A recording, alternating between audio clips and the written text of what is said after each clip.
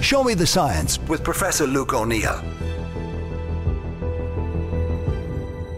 Hello, Luke O'Neill here, and welcome to my Show Me the Science podcast, where, as you all know by now, I take a topic that really intrigues me and I tell you all about it. Hope you like it. This week, it's something that we all love, and I may have touched on this before because you can't avoid it. Dinosaurs.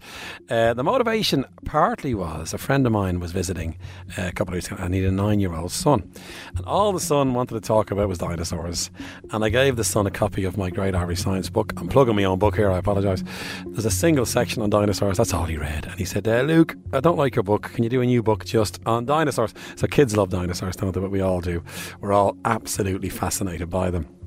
And Jack, that's the boy's name, he knew all the names. T-Rex, Brontosaurus, he knew the biggest dinosaur ever. He even knew how they became extinct. I was chatting away to him about the dinosaurs, and I was amazed at his knowledge because they are truly a fascination.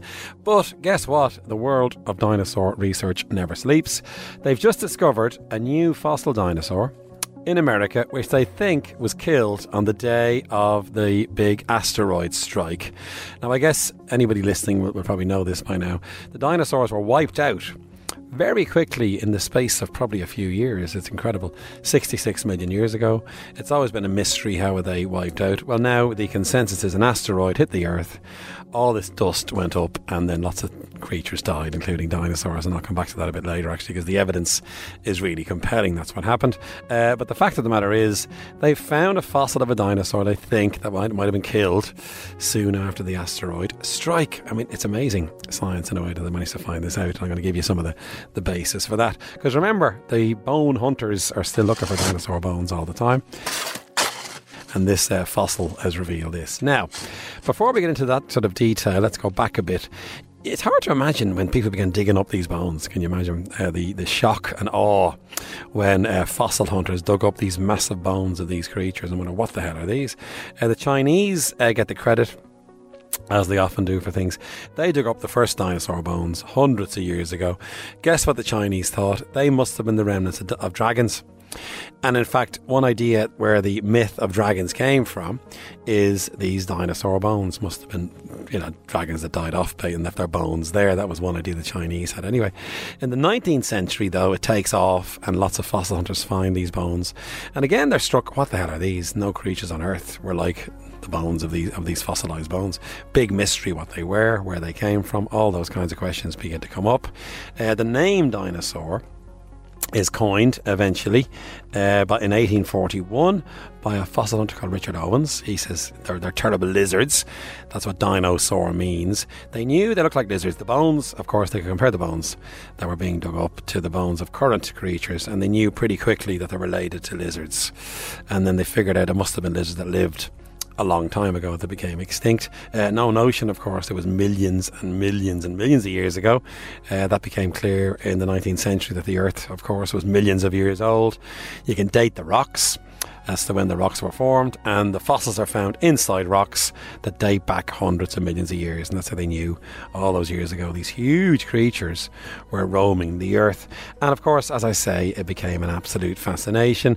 Very trendy at the time, actually, to work on dinosaurs and exhibit these bones in various ways. A great story I came across was in the 1800s.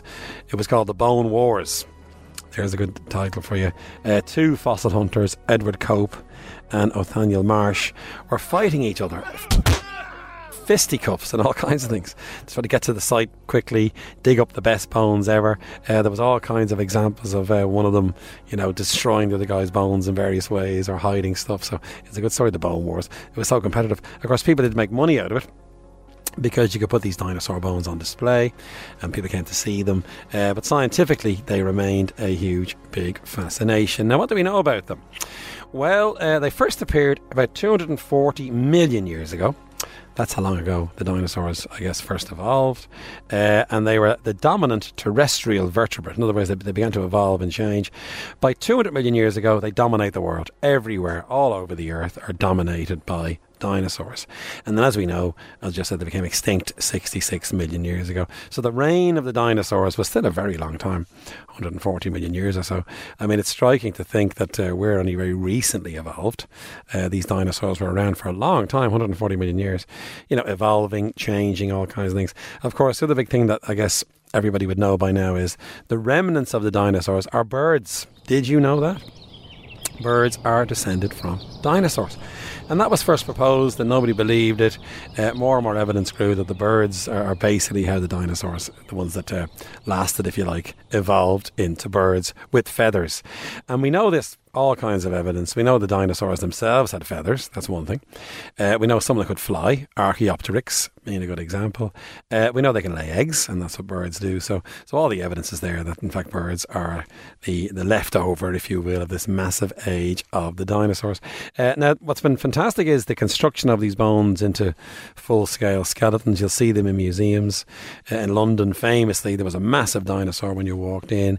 And they know from things like teeth and jaw structure and various aspects. Some of them were herbivores, they lived off plants, and some were carnivores, lived off meat. And of course the carnivores fed off the herbivores. Life is always very challenging, of course. And of course, once you see extinction beginning to happen, especially with the herbivores, the carnivores, nothing to live off. So there's a kind of an ecosystem of herbivores and dinosaurs and carnivores there. And of course, we're also amazed by their size. They are the biggest creatures to evolved. I mean, bigger than the blue whale. They reckon some of them were huge size, and that they must have evolved into these huge, big creatures because they could survive, and that gave them advantages to be very big. They reckon there's about 2,500 species identified, if not more. It can be hard to pin down what the species is, but certainly lots of diversity. And you've all heard of T-Rex, that's the famous one, isn't it? That was a big carnivore.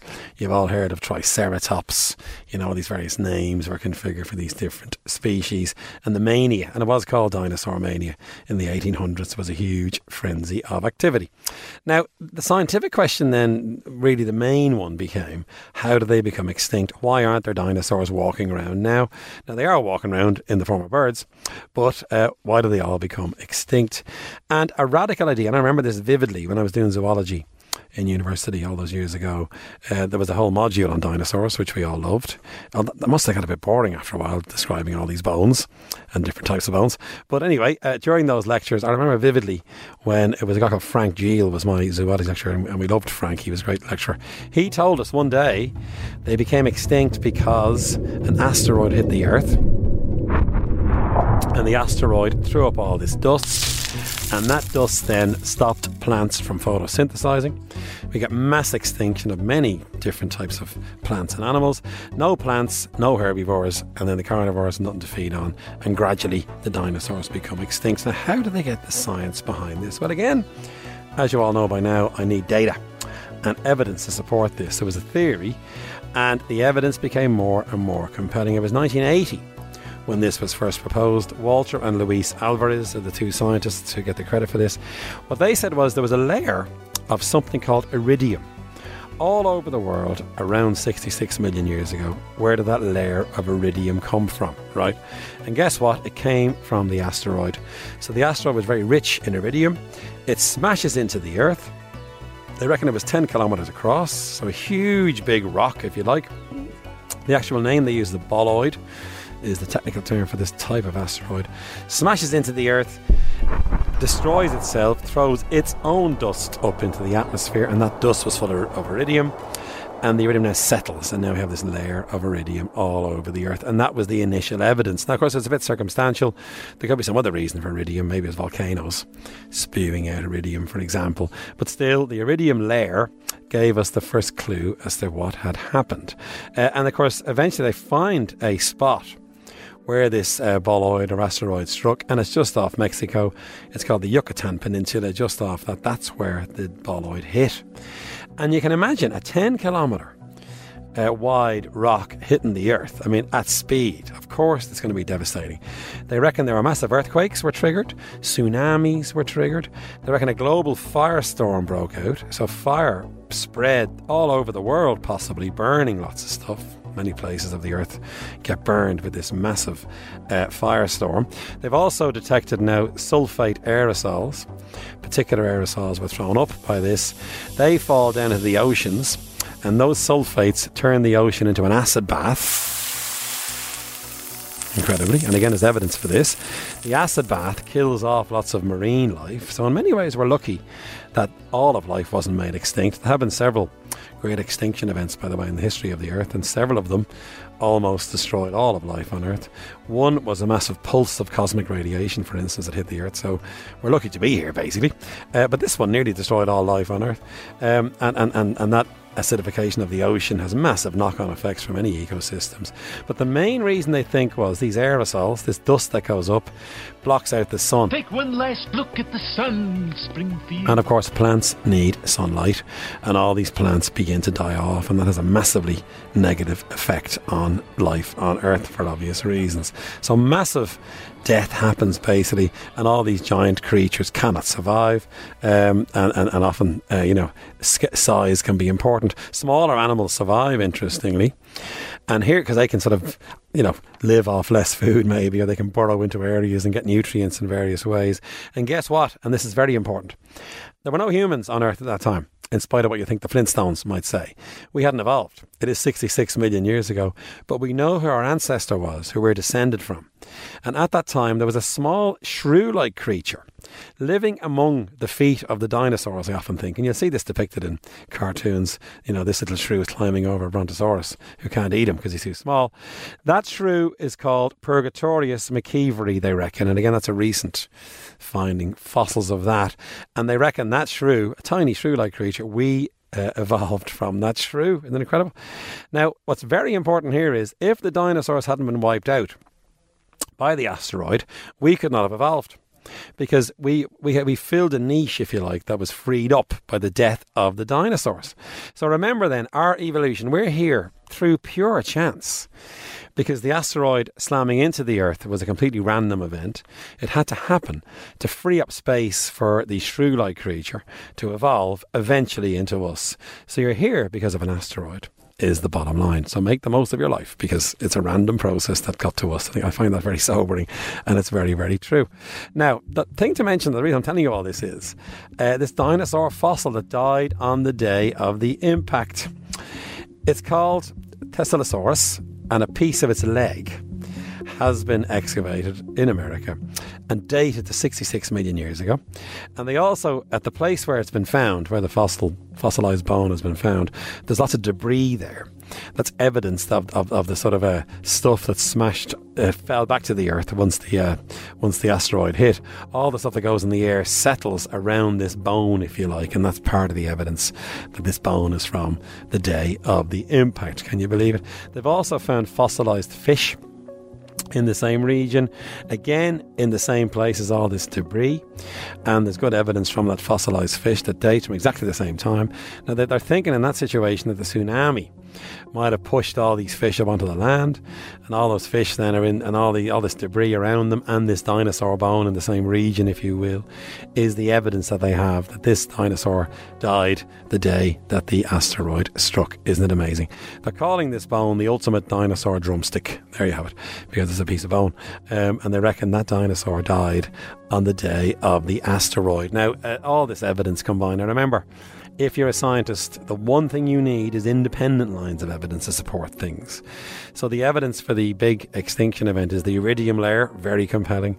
And then in the fossil record, the debris, various other pieces of evidence from fossilized, regions and where dinosaurs are and so on, and the fragments and the sulfate and all these different things combine.